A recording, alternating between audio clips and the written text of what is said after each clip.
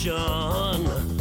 I can't get no call to action, but I try, and I try, and I try.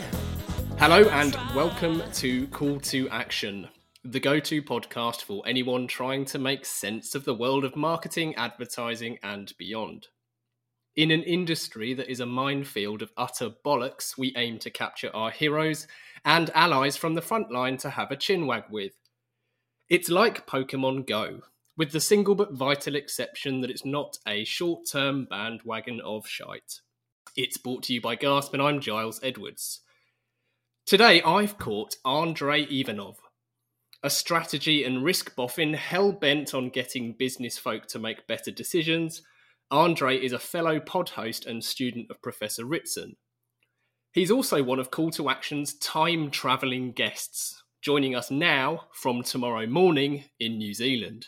He puts his PhD in economics to the test by hosting Business Games, an educational podcast and newsletter series applying game theory to help leaders deal with uncertainty.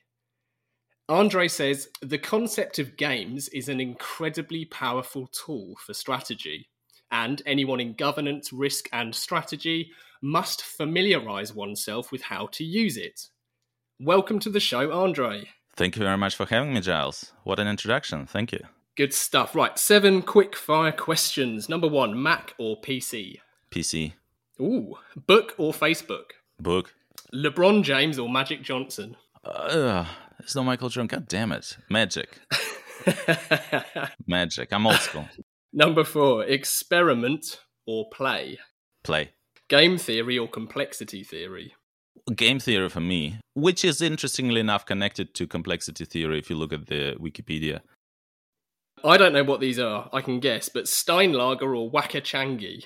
Wakachangi. Steinlager is big and kind of, whatever, corporate. Wakachangi is craft, so always craft. Okay, right, a New Zealand one for you now. Togs or undies? Oh, God, togs. Have you seen that?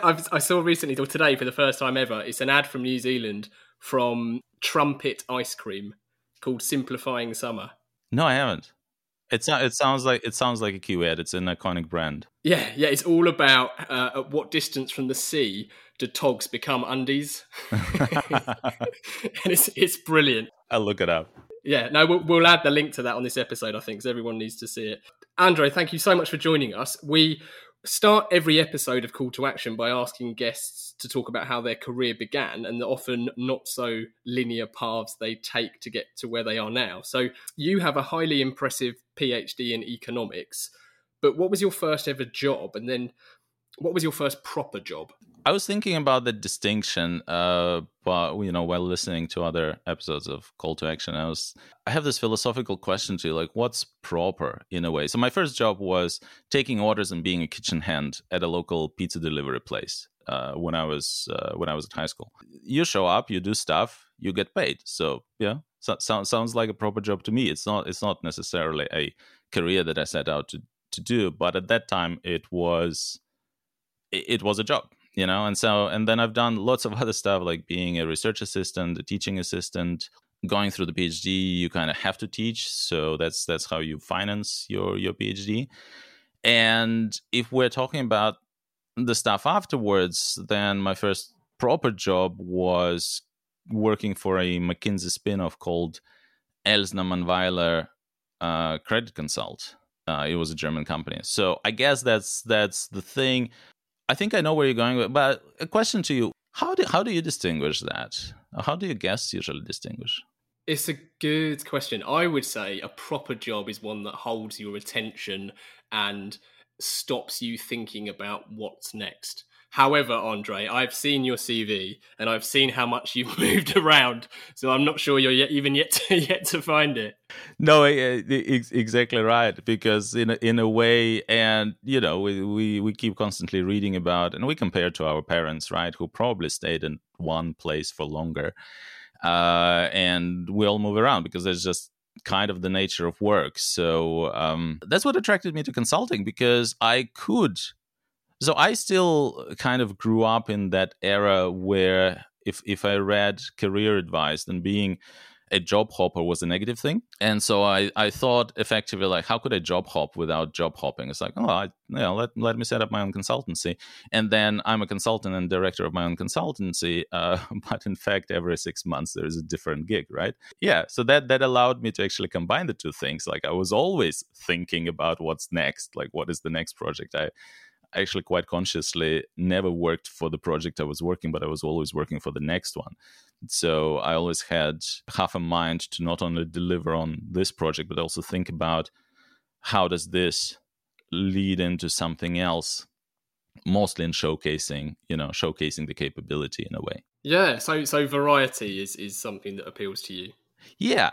Nothing wrong with that. And is that why you decided to leave academia then? That's an interesting story. So it's actually the story of how I met my wife. So my professor, who is a fascinating character, he looks like Einstein.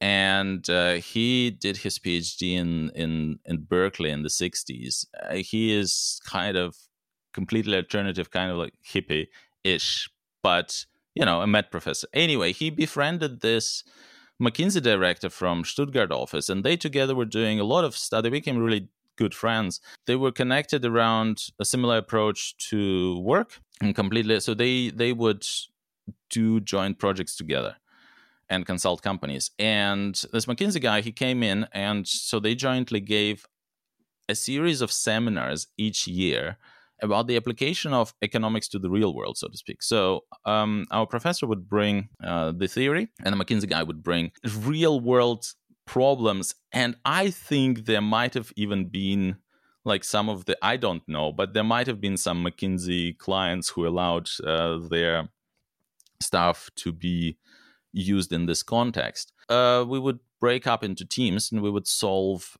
problems. And for me, that was the first time where I went, economics is not just for government and setting policy. There's actually application to business. Like, that's exciting.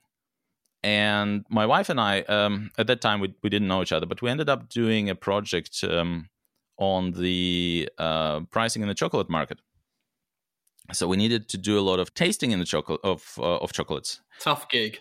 Yeah, it's a terrible gig. Like, we were forced to sit at a cafe for several hours, drinking tea and tasting different chocolate. It was horror.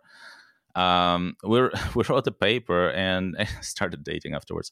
So that was, interestingly enough, like, if you want to know more, we found one brand which we thought was underpriced in the market. Like, it had the quality of the top, like Valrhona and Michel Cluzel. So these are considered basically the Rolls Royce of the premium chocolates. And this brand, Bernard Castellan, at that time it was a 10-year entrant, but compared to like hundreds of years maybe for others, they were relatively new. And we thought they were underpriced. Within several months after we completed the project, they increased their prices significantly. Now, I'm not saying that the McKinsey guy actually gave them a call. I'm saying that. But I'm also not saying that, right? I mean, I have no idea, but it's just, we thought, they're underpriced and they'd been around for a decade, and then they increased the prices. This is interesting. I'm going to claim that as a win. Yeah. And so so anyone who's unfamiliar with what type of problems you would be solving in those instances, and that includes me, can you give me any other examples of types of business problems that you would work on with McKinsey and your professor? Other people got like a much more serious projects allocated, like the pricing for Deutsche Bahn, the railway. And you needed to figure out who are the competitors, like what market is it in, right? And who are the competitors, and how are those priced? And, like, you would think about the journey that people are taking. Now, Germany, I think it's a bit like England. Germany is crisscrossed with railways, and you would quite often, it's also it's not really concentrated in terms of living, but you would have areas which, like Ruhrgebiet, which Düsseldorf and Köln, I think, are sort of in there. So it's an area of where 20 million people live, but they live in all sorts of villages, but the villages go kind of from one to the other and from one to the other. And so the train network is amazing. So if you think about, like, my wife, she worked in Frankfurt while we were living in Mannheim.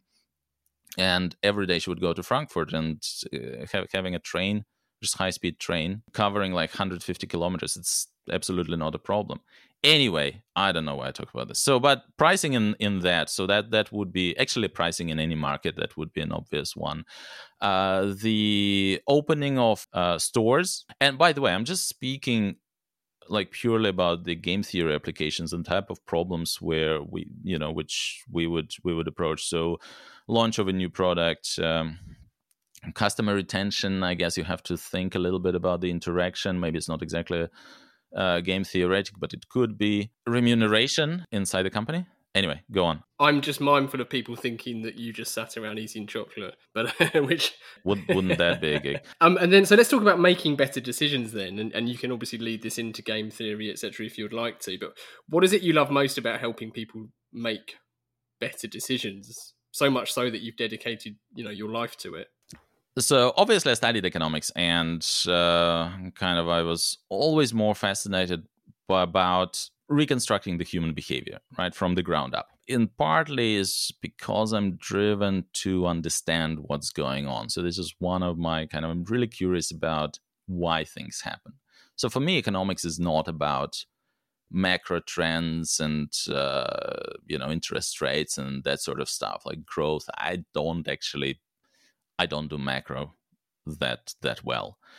So when it comes to like what's economics about? Well, it's a study of people making decisions about things like work and leisure, consumption and savings, money. Ultimately, it's because we don't live alone. It's a study of people interacting with each other in some form of market.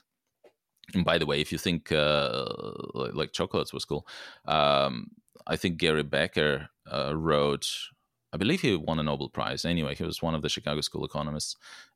He wrote papers about the dating market. So this is, a particular market for marriage. And so like there are people applying economic theory to all sorts of things. What are the elements of decision making? Because I wanted to know, like, okay, how do people make decisions about those concepts? So you've got obviously a decision-making apparatus, and we now understand that it isn't your brain, or at least it's it's not your conscious brain most of the time. It's your emotions, it's the context in which you're making them, your environment, which in turn contains the rules of what kind of decisions you can make, so what's available to you. And because we're guided about, like, not everything goes, obviously in business, like there are regulations that you can't break, so there are particular rules around which guide our actions and our decisions, and also who you're interacting with. And finally, it's the bit where the uncertainty comes in. It's all the knowledge that you have about the rules, about what others can do, about what others are doing, and also the knowledge about others' knowledge, right? And so everything that I just said is a bit theoretic and a bit esoteric, okay? So, but in terms of what attracted me personally to this, that's it. It's trying to understand how things work. Now, if I were to make a case for why others should be interested, it's kind of this. So decision making leads to actions, and actions lead to results, right? So you have this thing. It says there's a decision, action, result. And working backwards, if you want better results, you want to know what kind of actions you need to take and what kind of actions others would be taking, because we're talking about interactive decisions. And therefore, then you need to think about, what kind of decisions we need to take in order to lead to actions, in order to lead to better results. So I hope that's less theoretical and a bit more to the point. Yeah, no, it all makes sense. And actually, I was listening to a couple of your episodes this week, and what is interesting to me with my, agency hat on is how much overlap there is to what we do from a marketing strategy sense. But in the same token, what you talk about, and I think what you focus on, is what I recall Mark Ritson referring to as, I think the way he talked about it is that strategy is kind of that game of chess, but the business strategy and everything else that it entails in terms of mitigating risk is almost like the game that's going on under the table, and understanding the different contexts of different departments, etc., to navigate risk is, an entirely different challenge in many ways.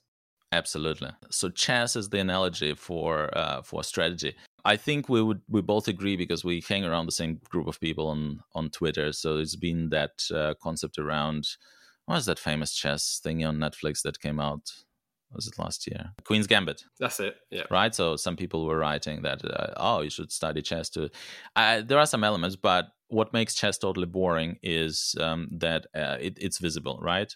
You know literally everything there is to know, and you know what the other person knows, and it's unambiguous because you see what they're seeing. The knight can't suddenly move diagonally. Exactly, and it doesn't, a different... a rook doesn't all of a sudden just materialize on on a particular square where there wasn't one. Game theory goes back to John von Neumann, and I don't know if you or the audience know about who John von Neumann was. Assume I know nothing. Okay, Dr. Strangelove, or why or how I learned to love the atom bomb with Peter Sellers. Yes. Okay, so John von Neumann was the inspiration for the Peter Sellers character. John von Neumann is one of the last brilliant polymaths. So he had, I think he was one of the progenitors of the ergodic theory. He did a lot of stuff in mathematics, like a lot of stuff in both theoretical and applied mathematics. He contributed seminal papers to theoretical and applied physics. He worked on the hydrogen bomb. He was the consultant to the United States government on national security. And while working on the hydrogen bomb, he just kind of developed game theory as a hobby. And the reason why he wanted, so he didn't like games, he didn't like chess because he thought it's computationally computable, like you could solve it. And that was not interesting to him because there was no uncertainty. He didn't like games of chance because it's just pure chance, it's just pure luck. So he didn't like that either.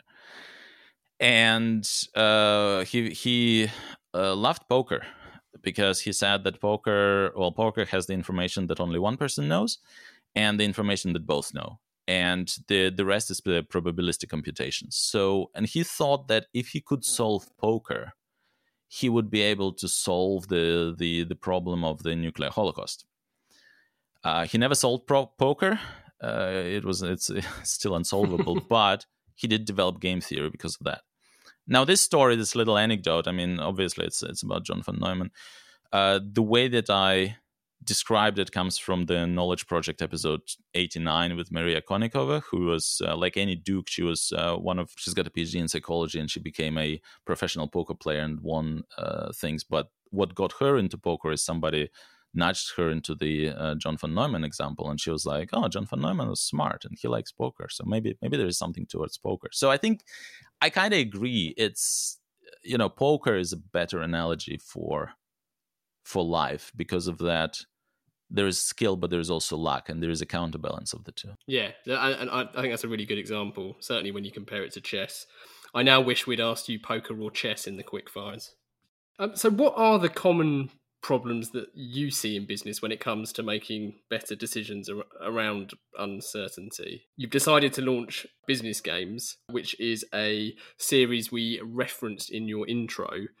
So maybe you can explain to our audience who may not have heard of it what that is. I had this joke. I didn't workshop the joke, but there's the usual founder BS story. Like, I was observing a sunset once, and this farmer passed, and he sighed deeply, and I asked, "What's wrong?" And he sighed again and replied, "Oh, young man, I'm just so overwhelmed with uncertainty. How can I make better decisions?" And that was where I came. It's that's obviously rubbish, but there are a couple of things. While we were consulting, I mean, first of all, I wanted to be a professor, right? So actually, taught at the graduate level. So that was always in me, and then I switched to the consulting. But I was always trying to coach. One client executive asked me once to coach him while he was doing his executive MBA in some things, in particular in statistics. And by the time I figured out what and how they were teaching, I was able to help him because I thought I can do this better, and that was. The stats module and the data module is a choice. It's like an appendage, and nobody really connects it to anything. And it's taught by stats professors who don't really see real world, and it's too easy. Anyway, at least it was then. So I thought, okay, I can do it better. And we also designed a course for the client, for the client's team, mid-management pricing team, to teach them the basics of game theory. And so that was the genesis. Then COVID basically allowed me time to do this, and I thought, okay, I'm going to do it now, because if not now, I might not get to it. So things that I wanted to get out of it, right, at the very minimum, is I'm trying to learn new skills and improve myself. Okay, so that's already a win. What was it? So who was it for? Sort of guided by my background, I thought executive education. And I looked around, obviously, follow a lot of written stuff because I'm a student. I believe just by luck, I went into his last ever in-person Melbourne Business School course. So I've done that for a week on the brand management. I think he switched to mini MBA straight after that. Anyway, so he was talking on podcasts as enough of the kind of chat show format, which is true. I mean, if I were starting before, that would be the format, but now I can't compete with the more established ones. So I kind of guided what is out there and what can I do differently. And so I had this learning idea, and I thought, how can I deliver that? Because I'm also fascinated about podcasts as a form. And I thought, okay, what if I deliver effectively an audio course in a podcast format, and we talk about making better decisions? Business games obviously refers to game theory, so I thought, and its application is for business, and I thought it's a cool name. Doesn't exist. I started consuming a lot of courses of my own, for my own professional development. So Ritson is part of it, the Institute of Directors, and so on. So there were a lot of things that is out there. But I found the way that, maybe it's just me, but I couldn't find a good strategy course. And because I want to go to the first principles, so to speak, I am thinking, okay, can I do strategy? Well, let's do strategic thinking, because if you develop your thinking, you can then build strategy. So, and I couldn't find a good strategic thinking course either. And I thought, okay, let's try to. So that became the focus, and let's try to build something. Your second season focused on business experiments. What is business experimentation? Can you explain what that actually means to our listeners? Yeah, that's a good question. That was one of the key questions that we started with, because I was looking. First of all, I was thinking, okay, what should I do? And I came across a bunch of articles, and it looked like there was an increased number of articles about business experimentation, but they were all tech focused. It's like, whatever, Google runs 10,000 experiments a year, and why would senior managers debate about the color of the background? And it's like, you're right, why would they? I don't know. It's just, why is this a thing? That's an obvious point. But is it tech? Did business people never experiment, and all of a sudden they're experimenting because there are all these platforms? That doesn't make sense. Surely anybody who ever started a company is basically an experiment, right? And this is how you iterate and find out what resonates. So actually, that was one of the things. And I thought, okay, business games is experimental in and of itself. I don't know whether it survives. Let's run something that's self-contained and addresses this one thing. And it seems like it's a hot topic. Okay, so what's an experimental approach? The more I started, getting into that, I've done a lot of my own research. I will the lit review episode is not up, but it's coming up. So basically, what's an experimental approach? It requires, first and foremost, it requires a hypothesis. So it requires a testable, falsifiable hypothesis. So what does it mean? First of all, testability has two things. One is falsifiability and the other is practical feasibility. That is to say that you need to be able to find counterexamples to the hypothesis that are logically possible. Because if it's like gravity right now, that's not a hypothesis. We have a gravity, you can measure it, right? It's not really like, you can't find on the surface of the earth a counterexample to gravity. It doesn't make sense. And the idea behind that is, if you are not learning, that's not an experiment, right? It's not, if you cannot learn, so if you cannot fail, you cannot learn, because then it's a belief. And if you cannot learn, that's not an experiment. So you're not experimenting, you're implementing. But before you can implement, like, what are you implementing? Do you put all the proverbial eggs in one basket? Well, you probably shouldn't. And, on most decisions, you can actually find out what is true and what is not true. And then practical feasibility is, obviously, you need to be able to repeat that again. I mean, in the scientific sense, like, other people should be able to run your experiment. Because if you ran an experiment and can never be replicated, that's not really an experiment. So these are the key elements of experimentation. Now, for business, you got a couple of other things that are relevant. You need to have structured approach to learning.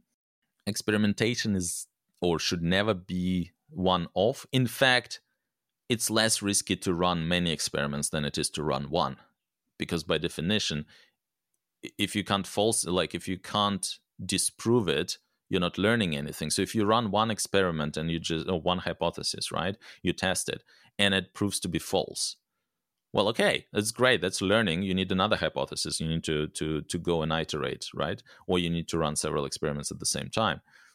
If you're only running one, you don't, suppose you disprove because you can never prove a hypothesis either. That's the thing. We can never, in statistics, like, it's not possible to prove anything. It's only possible to fail to disprove something. So that's key. So you need a structured process of incorporating learning into your further testing. You should actually be able to act on the evidence. So that's the other bit about the business experimentation, where, like, don't do it if you're not going to act on it, right? If there are certain things that, and there could be certain things where, you could run something and you might be able to screw your most loyal customers and it might be profitable, at least in the short run, but you decided that that's not fitting into your overall strategy. And so you make you make choices outside of the experimentations. Like, okay, cool, then don't test that, right? Because you're not going to be incorporating that particular learning into the thing. So basically, I found, so there are more. We get deeper into it, but these are the key points. So hypothesis first and foremost, and then iterative kind of continuous learning, and having a structured process around that. So that's business experimentation in a nutshell. You mentioned about Google and how many experiments they typically run. It would be interesting to know your thoughts on how much of that is part of their historic strategy and how much of it, as I think it's probably increased in part, is down to their surplus of resource. Because obviously, talking about taking any risks as a business, there is a understandable kind of risk mitigation that you'll come up against in order to approve any type of experimentation. But Google not only would have had numerous successes to demonstrate the value of doing what they do, however, I wonder how easy it would have been to even get started if they hadn't already got a monstrously profitable business. That's a very good point. I don't, Ritson has this quote, and I actually use it for one of the episodes, is that your portable toilet business has nothing to learn from Steve Jobs. I think it's that's why I don't, I like using visible brands cases to discuss something, but let's face it, we can't learn from Google exactly for that reason. It's fucking Google, What I would say is that I would push back a little bit on, I mean, you need nothing comes for free, right? I mean, if it were free, like, everybody would be doing it. Experimentation can be costly in terms of just having resources, like, I for example, basically I know how to code, and I would be able to code A/B testing and la di da di da. I don't have time for that. So I don't really experiment that much, just the website is a website, and that's it. And people will go and I will, test one version of the website for like maybe 6 months to get the longer term thing. And that's the extent of my ability, because, we are just me and my wife doing this. Google obviously can do more. And it's like, yeah, you need resources for that. Absolutely. But quite often not doing anything is carries its own risk, because you are not finding anything new. So Rory talks about bees, and he says, about 20% of the bees don't follow the waggle dance. They just shoot off at random.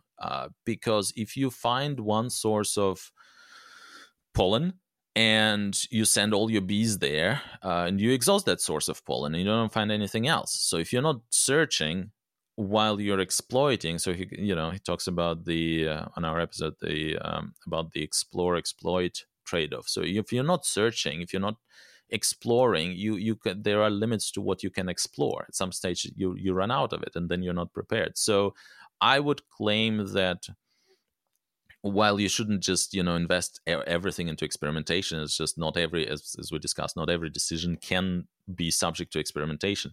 At the same time, you also can't ignore that exploratory work, because at some stage you get surprised. COVID comes along, like there is a disruption of some kind, and that's a very visible worldwide disruption. But there are other disruptions in more local, and could be just to your you have one client. And like we had a client for 8 years, right? It was amazing, because we didn't even look for work. Work found us. It was a large corporate, and we worked in different business units. We would deliver something, and then that person would like what we do and would talk to his colleague in another business unit, and then we would be approached and do something for another business unit. Well, that's great. What happens when that relationship goes? Well, it goes. So and it's like you can't just sign another client like that in our case. So we're seeing it, and I knew about it, right? So again, that was a conscious decision because of the lack of resources. So I didn't really need to convince myself that I need to go and sign another client. But I just never, because we were so busy kind of implementing the projects for this client, is that we didn't really. So we were aware of that possibility, and we just took that as a risk. Well, that's fine. That's a conscious decision, But be aware that it's. You are totally right. Okay, so I will push back on Google with one thing, is that I think they started off with this idea of giving people 20% slack. So you work for 4 days, and then the 5th day you do whatever you like. From the very beginning. Now, obviously, what does it mean from the very beginning? By that time, they already had some funding, right? But I would even say they started like that, consciously. In fact, over time, I believe they actually removed that 20%, but they started off like that, and there were things that came out of it. Of course, you could also claim, like, what did Google really invent outside of search? And maybe like there are people who go, maybe not much, but they were able to then acquire some other companies, whatever. Anyway, that's why Google is a terrible example. But yeah, back to your point, yes, it's difficult to prove to people the value of one particular experiment. That's why I say that it's actually more costly to run one, because ultimately, like by definition, if it's not able to fail, you're not learning anything. But it's the learning that's important. So effectively, which is a fundamental problem of many managers, especially in corporates, but maybe also running their own companies, don't understand the point of experimentation, because they want an ROI on that project. And it's like, it cannot exist by definition. One-off experimentation testing one hypothesis should fail. If it doesn't fail, you're not learning anything. Yeah, no, you're completely right. That's a really good point as well. You used the word slack earlier when you were talking about that, that 20% or that 1 day for Google employees. But you're right. It's just that tolerance as much as anything, isn't it? To allow that play and allow that failure, because you can't, going back to your honeybee stories, I've always loved that story. And I love the fact that for years it apparently stumped evolutionary theorists who expected them to be completely, compliant. Yeah. But again, going back, like we mentioned, we were talking about Rory before the show, but Rory will always say you should test counterintuitive things. Yes. And so counterintuitive things are exactly the opposite of what a lot of business managers and owners would probably want, because they want to just, be able to scale things and guarantee that the same things will happen when they scale it. And as you know, that's just not possible. And again, back to game theory, because they're playing a different game. They're not playing a game where we do stuff. This is where, like, I think economics, or the traditional economics, is wrong. Because, well, no, that's not true. There is an agency theory. No. It's actually no. I completely take that back. So traditional economists, or at least game theorists, applied game theorists, have known this problem for a long time. The alignment of your own incentives as an employee, and like every manager is an employee, right? I mean, even the CEO is employed by the board and has to report to somebody because it could lose the job. Your incentives are to keep your job. Your incentives are not to improve the overall health of the company. If they happen to coincide, well, that's great. It's like the incentives of the politicians are to be re-elected next time. It's not to institute meaningful change for the benefit of the country. So they're playing completely different games.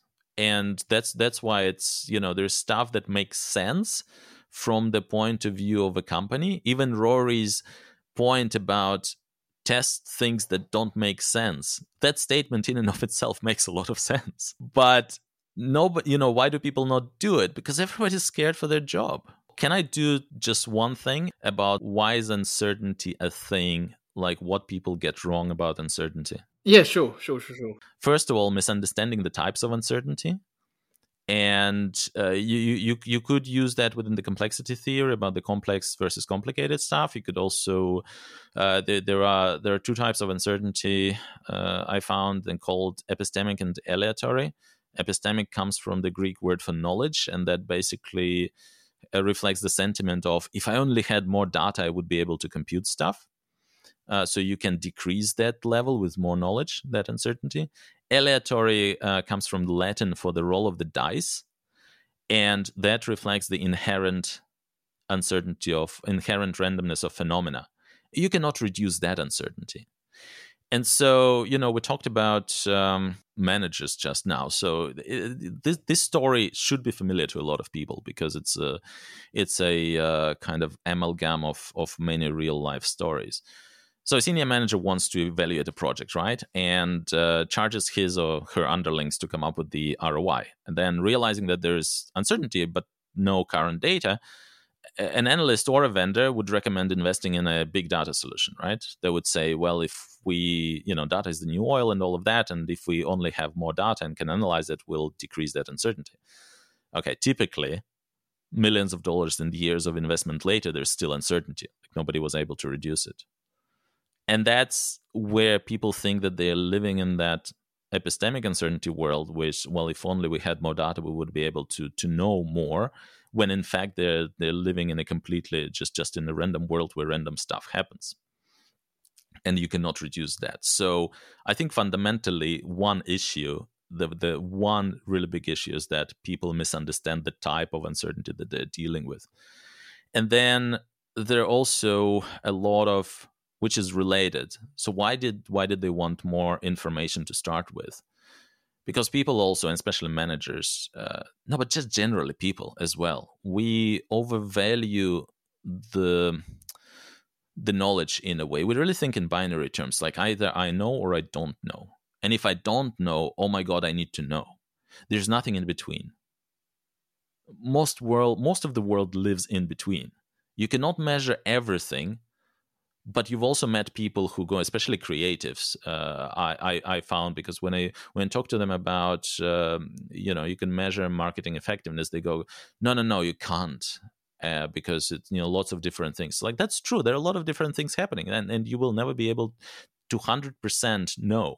But that's not the point. If you go from 30% knowledge to 60% knowledge of some arbitrary percentage, right? You've just doubled your amount of knowledge. You're still around the middle, but you've just doubled. So that to me is important. So we need to move away from these binary classifications of I know or I don't know. If I don't know, I cannot make a decision. And if I know, I must know with certainty. Neither of those extremes is helpful. Anyway, that's it about that. Well, that reminds me of, again, going back to Mark Ritson, he talks about the importance of having a prayer of uncertainty, which is just kind of allowing yourself not to have perfect knowledge, because as you've just so well articulated, it's just not even possible, and some is better than none. In fact, we say that regularly with clients who might understandably balk at the cost of doing some, really thorough, proper research sometimes, whether it's market or customer research. But the same rules apply. Some knowledge is better than none. Exactly. And you can never have all knowledge. So some is better than none, and the perfection is the enemy of good, right? So, at some stage, some is good enough. And it's those extremes. Just avoid extremes. I mean, that's probably one of the takeaways. Well, another one of our mutual friends and someone that's been on both our shows, JP. Yeah. I once tweeted, only the Sith deal in absolutes. Yes. And the worry about absolutes. And then JP helpfully said, yes, but that in itself is an absolute. Yeah. I called him a prick and moved on. I remember that tweet. He also went on to say that it means that whoever said that, which I believe was Obi-Wan, right, might himself be a Sith. Exactly. Yeah, exactly. You can never know. So asking the general public for their opinion, be it on Brexit or boat names, is notoriously fraught with danger. Yeah. But we've got two. I'm going to do them the other way around, actually, because we've got one from Mark in Edinburgh. And I wanted to talk to you about this earlier, so I'm pleased he sent this in. Mark says, could you tell us a bit about your stand-up comedy experience? Yeah. So I guess it was my wife who nudged me to this. Like, she found the course. And interestingly enough, so we've got one guy who runs this comedy club, and it's a dedicated comedy club in Auckland, and he is so generous towards the comedy scene that you can basically, there's a couple of tiny little very dodgy but very cool places that you could kind of almost get for free and just practice stand-up there. And apparently, because one of our teachers on the course is from New York, and he started in the New York scene, he says, in New York, if you do open mic, like, you have to pay. So there's actually, like, people, figured out that like, there's not so much demand that you have to, even if you want to test some material, like if you're starting out, you have to pay to be able to perform. And in Auckland, apparently, so the guy was telling us that we're so lucky because we don't have to, we can just show up. Anyway, so my wife found this course, and she said, you've been talking about, liking stand-up for a long time. I mean, we're watching all the Netflix shows and stuff. It's like, why don't you go and do it? And I was a bit apprehensive at first. I was like, because we discussed that, right? If you're doing something, even though, I gave lectures and I presented to the C-suite and to the board as part of my consulting career, it's just showing up in front of strangers, holding up a mic and trying to be funny. This is just very, it's very disconcerting. But what the hell? That's perfectly cued. For some inexplicable reason, I have an alarm on for the time that I never get up at anyway. So this is just bizarre. It might have been my late night shenanigans, just pressing buttons. Hey Siri, surprise me tomorrow, okay? Yeah, some chaos theory there at play. So anyway, I did this course. It was fantastic, amazing, completely eye-opening about what comedy is and what it isn't. It's just incredible. Nice. And how many gigs did you do? Did you do a proper gig? I did a proper gig, yes. So we had to, as part of the course, like, you pay money and then you have to perform to a paying audience.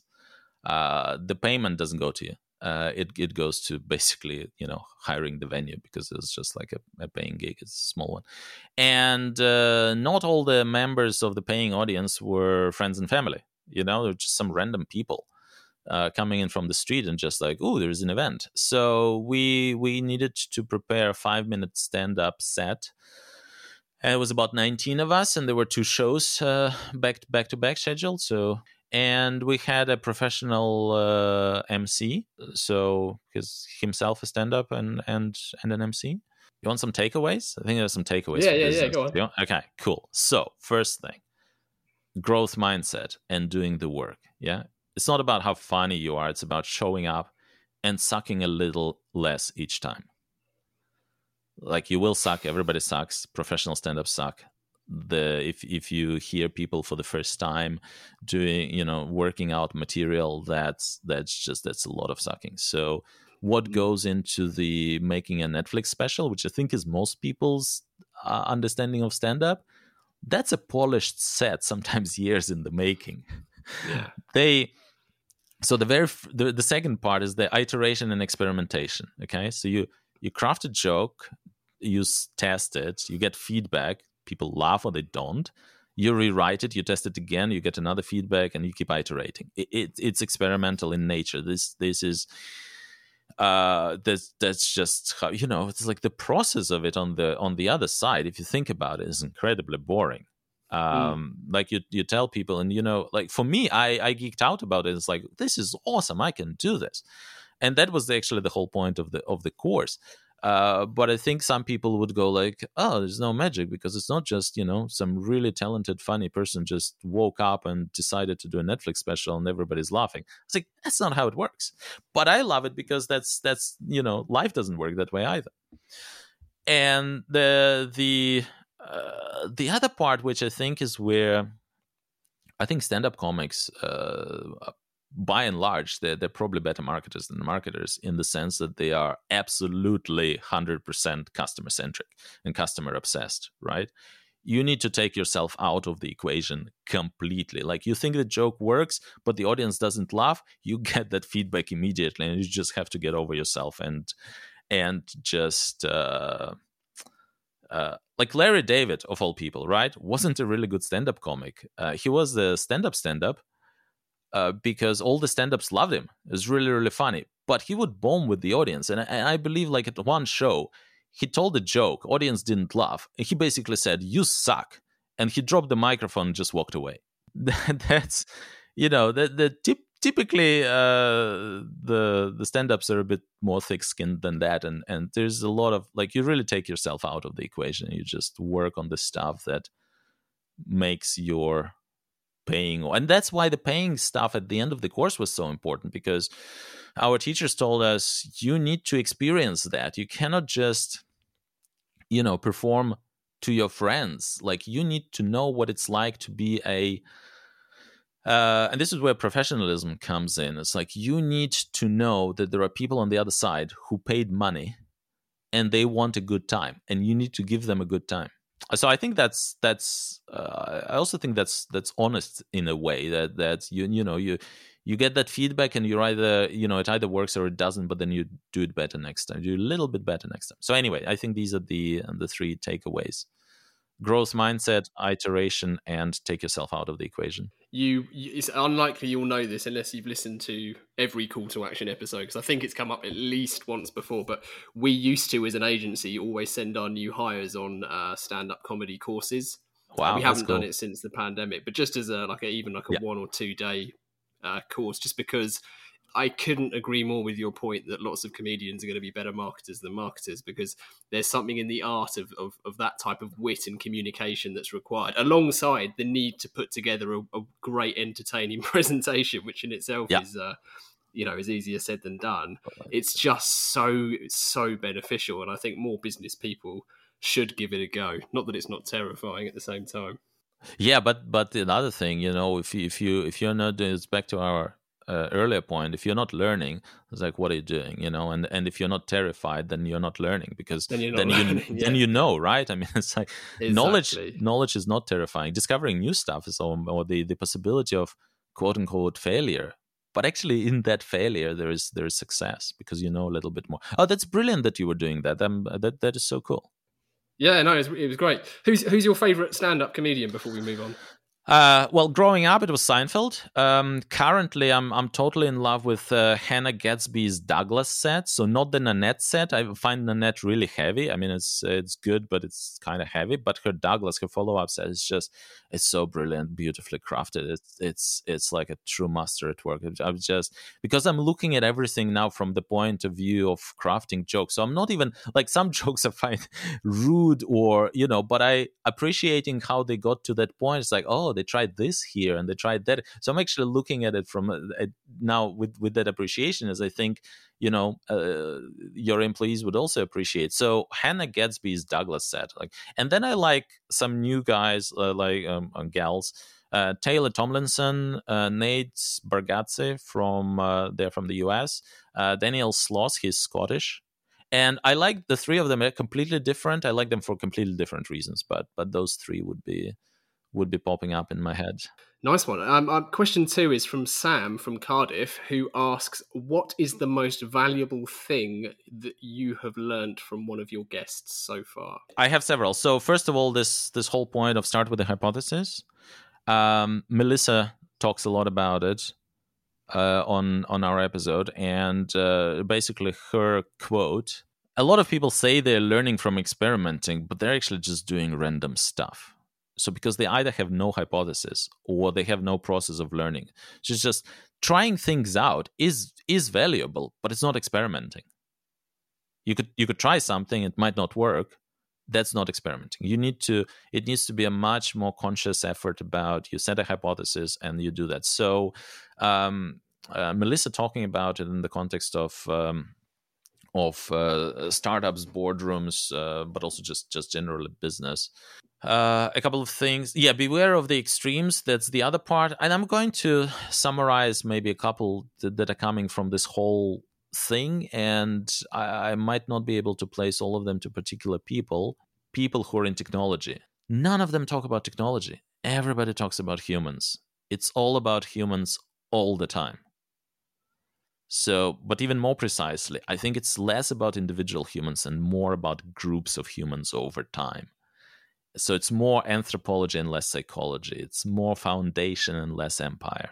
And the final thing is, golden rule sucks, right? It's actually your worst enemy if you want to make good strategic decisions. Especially the positive form, which says treat others as you would like others to treat you. This is really terrible. It's not empathetic. You're not actually putting yourself in the shoes of the others. You're not thinking from their point of view. You're thinking from your point of view. So it's very selfish. Actually, much better way is you should not ask what would I do in their shoes. You should ask what would they do in their shoes. So you really need to put yourself into the frame of mind of your counterpart, be it your customer or your competitor or your teammate even, right? Or when you're negotiating, because it's another application of game theory is negotiations. Actually, anything with interaction, because game theory, we didn't touch upon game theory, what it is, but ultimately it's a study of interactive decision-making. So Kahneman and the original kind of psychology-driven behavioral economics is all about individual decision-making. How do individuals behave under uncertainty? But most of it is individual. Game theory is all about interactive decision making. So you've got some rules of the game. You've got your counterpart, whoever that is. As I say, it could be your teammate, it could be the negotiating party, it could be your customers, it could be your competitors, it could be a regulator for regulated industries. And they have their knowledge, and you have your knowledge, and you don't know what they know. So there's a lot of uncertainty around that.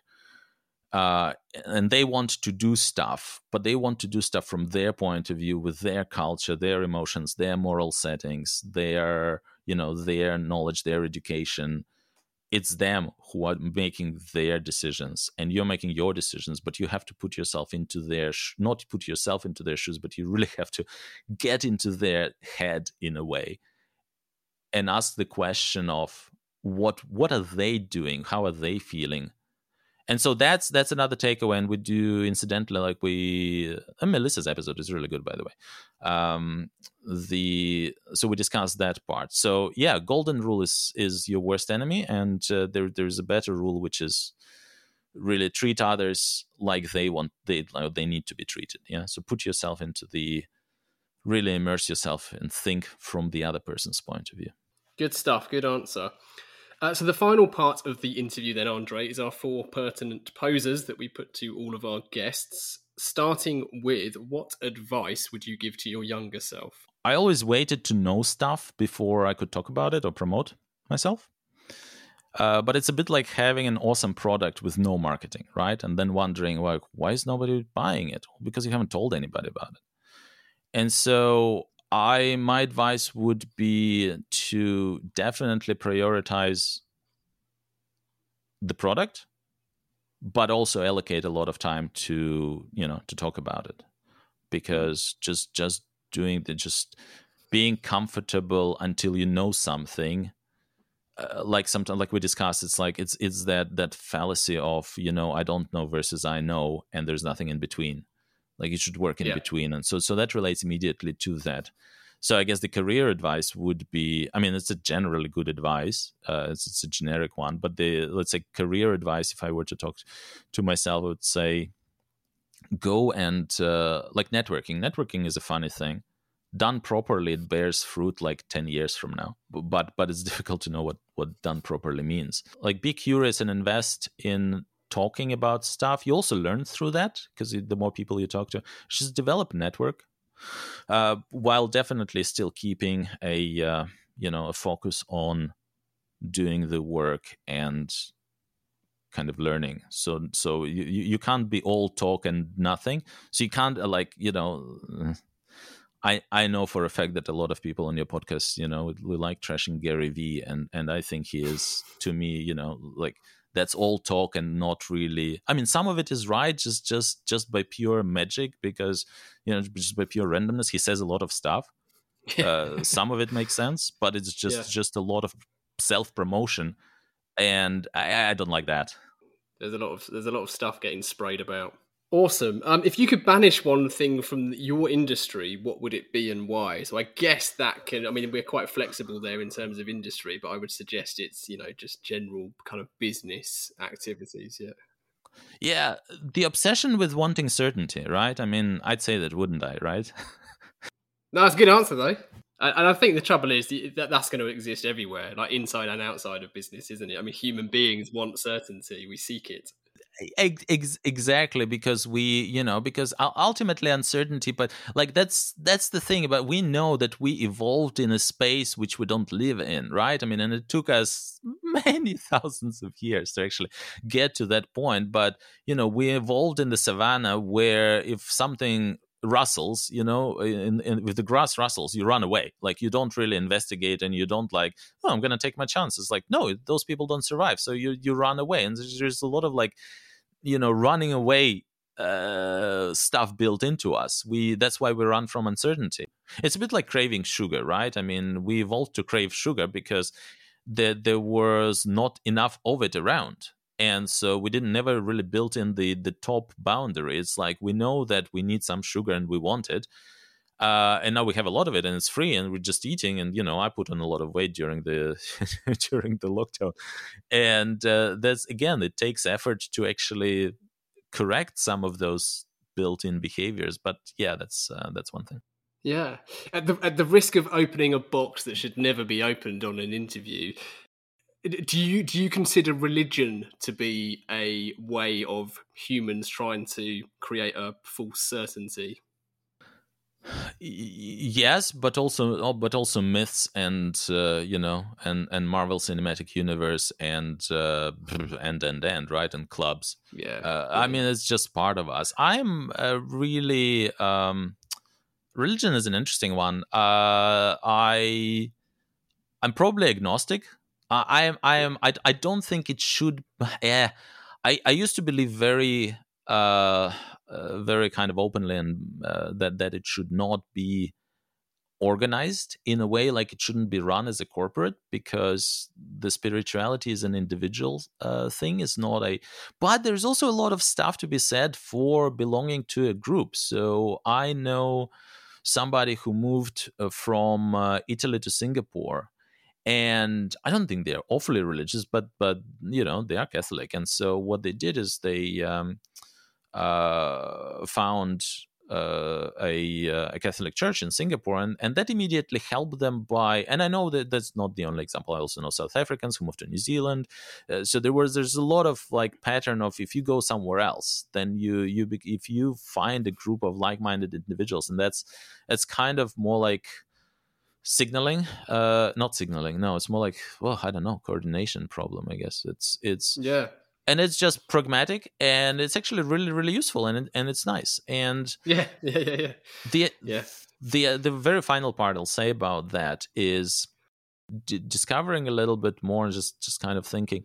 If you think about meditation, which I think a lot of non-religious people would go like, yeah, that's nice, comes from the East, and it's nice to be meditating and thinking about stuff, and just you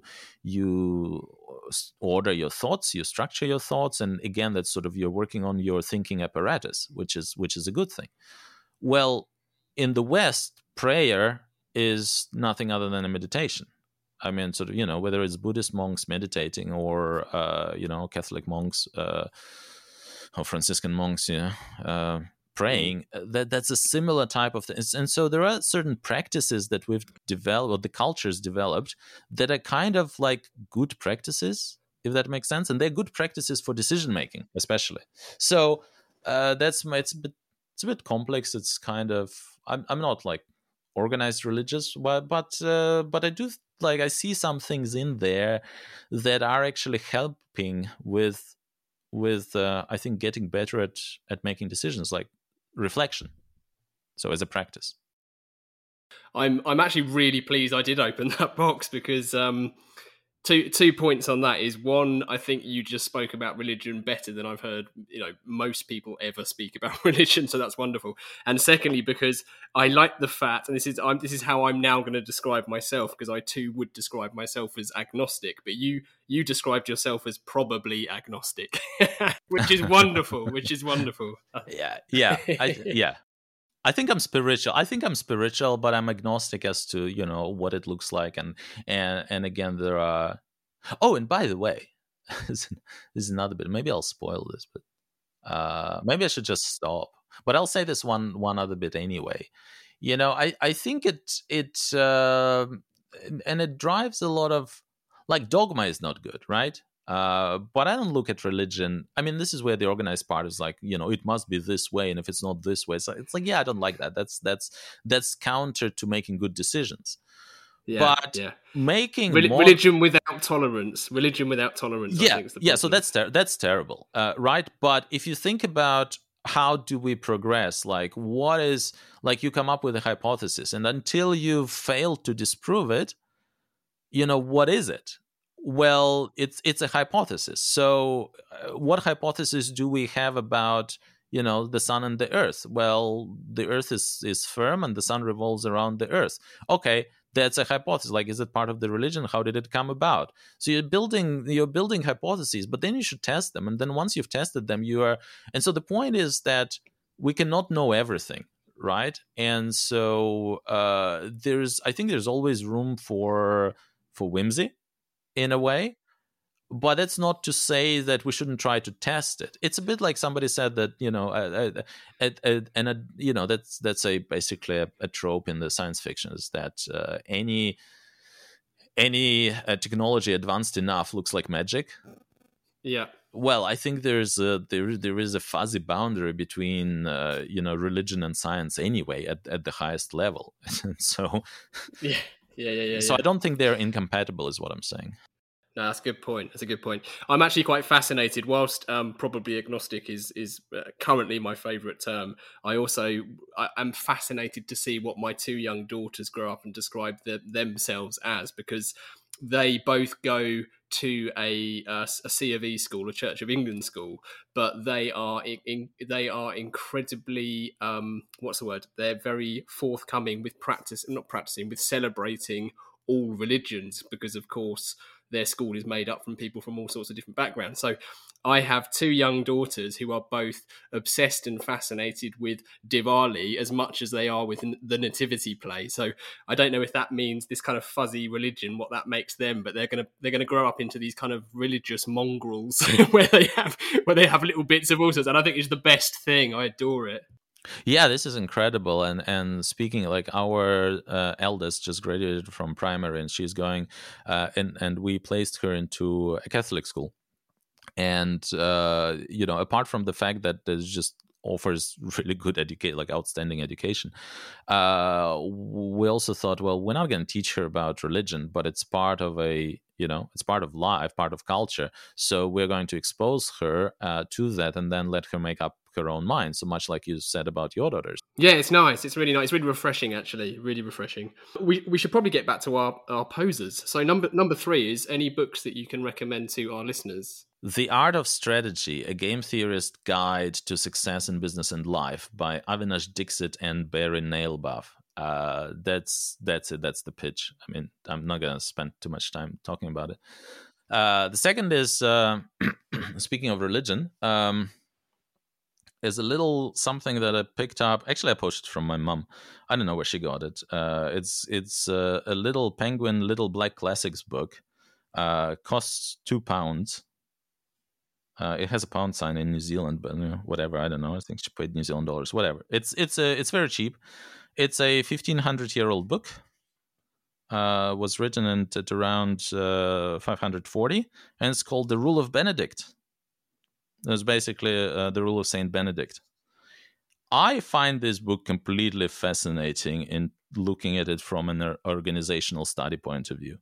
He was talking about how to choose effectively mid-managers. And I mean, not everything there is awesome because it was written 540, but I think that's a fascinating book. It's not like I'm going to say, like, you read this book and you know about everything there is to know. Like, probably don't punish people with beatings, because which is something he recommends.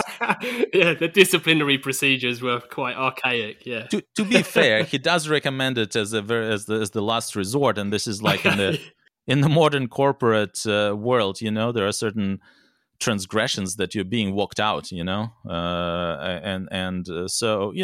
maybe not with beatings, but there is a process even to get there, and it's like, in the modern terms, it would be disciplinary committee and performance management and whatever. It's just so fascinating that about 1,500 years ago, they just wrote lots of stuff that we keep reinventing. It's like, why are we not learning from the history? So that's a good one. It's it costs nothing, and I think it's just.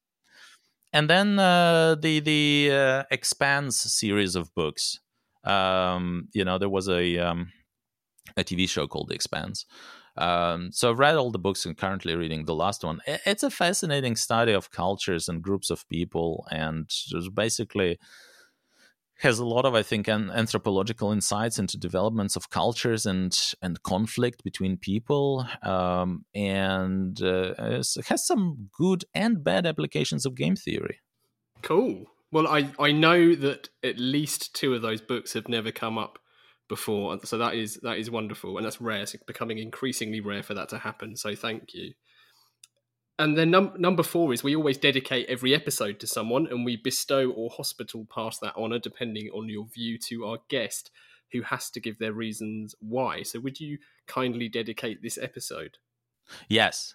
So I'm dedicating it to Alexei Domorev. I actually don't know how he pronounces his name, so I'm going to kind of anglicize it. He's been in Australia for like ages. He is also a written alum. He's done MBA in marketing at Melbourne Business School. And he runs a little agency, but it's an award-winning agency out of Queensland in Australia, called Green Lamp Marketing. And he and his wife also run a multi-award-winning Tealka tea company. It's an organic and multi-award-winning company. So Alexei helped me. He's a critical part of, first of all, he did my branding. And I should say that whatever you like from my branding, that's him. whatever you don't like, that's my bastardizing of it. It's the client. Yeah, it's the client. So he told me that I'm I don't know much about design, and I'm a danger of butchering stuff. But he gave me assets, and then I put them together. So the branding is the logo is his. Like he's really good. And he basically did. So this is a nice story. I think it's he did. I was hassling him to help me, and he was like, "Okay, we're gonna have one conversation. Then you're not gonna hear from me for about 5 weeks. Then I give you stuff, and whatever I give you, you're just gonna use. And if you like those conditions, I will help you. If you don't like them, just bugger off." And I like, done. Like, do it. Awesome. So there was no revision. There was no like first draft, whatever. There was no client feedback. He just came back with a brand book, said that's how you use it. These are the reasons. Just, go and use it. Have a nice day. Yeah, have a nice day. And so, this is brilliant. And I think he deserves he's a critical part of what we're doing. And it's just a cool guy too. Yeah, very cool. Very cool. Well, I like that a lot. Well, this episode is very proudly dedicated to Alexei Demurov. And apologies, Alexei, if that isn't the correct pronunciation. But we'll put the links to his stuff in the show notes. Yeah, we'll link to that. We can link to that. We'll link to Green Lamp Marketing, and we'll dig out the tea company too. So that's perfect. Good to give that a nod. So as a final call to action, everyone can head over to this episode's listing to find all of those links. How else can they get more Andrei Ivanov and more business games? So I like Twitter, and I mean that's how we know each other, and that's how I know JP and Rory, and it's how I got to know Mark Ritson to start with. So Twitter at Business Games AI, and that's my handle. On LinkedIn, I'm also findable. I'm using more LinkedIn. I like it less, but I use it more now since the launch of Business Games. So I've got two things. I have a favor to ask of the listeners, is if they go to www.business-games.ai/survey. And fill out a 4-minute survey. That would be of huge help. Well, we'll include that link so it's easy for them to do. So Andrei, thank you so much for joining us. I've really enjoyed our chat. It's been great. Giles, thank you so much for having me. And finally, thank you to everyone listening. If you've enjoyed this episode, please do share and review the pod. Keep questions and guest requests coming in. To get in touch, it's easy to find Gasp online. You can check out CTA Pod on Instagram or just email hello@calltoaction.co.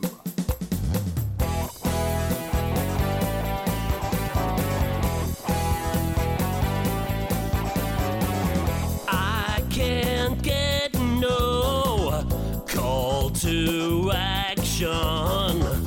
I can't get no call to action, but I try, and I try, and I try, and I try. I can't get no call to action. Oh, I can't get no call to action.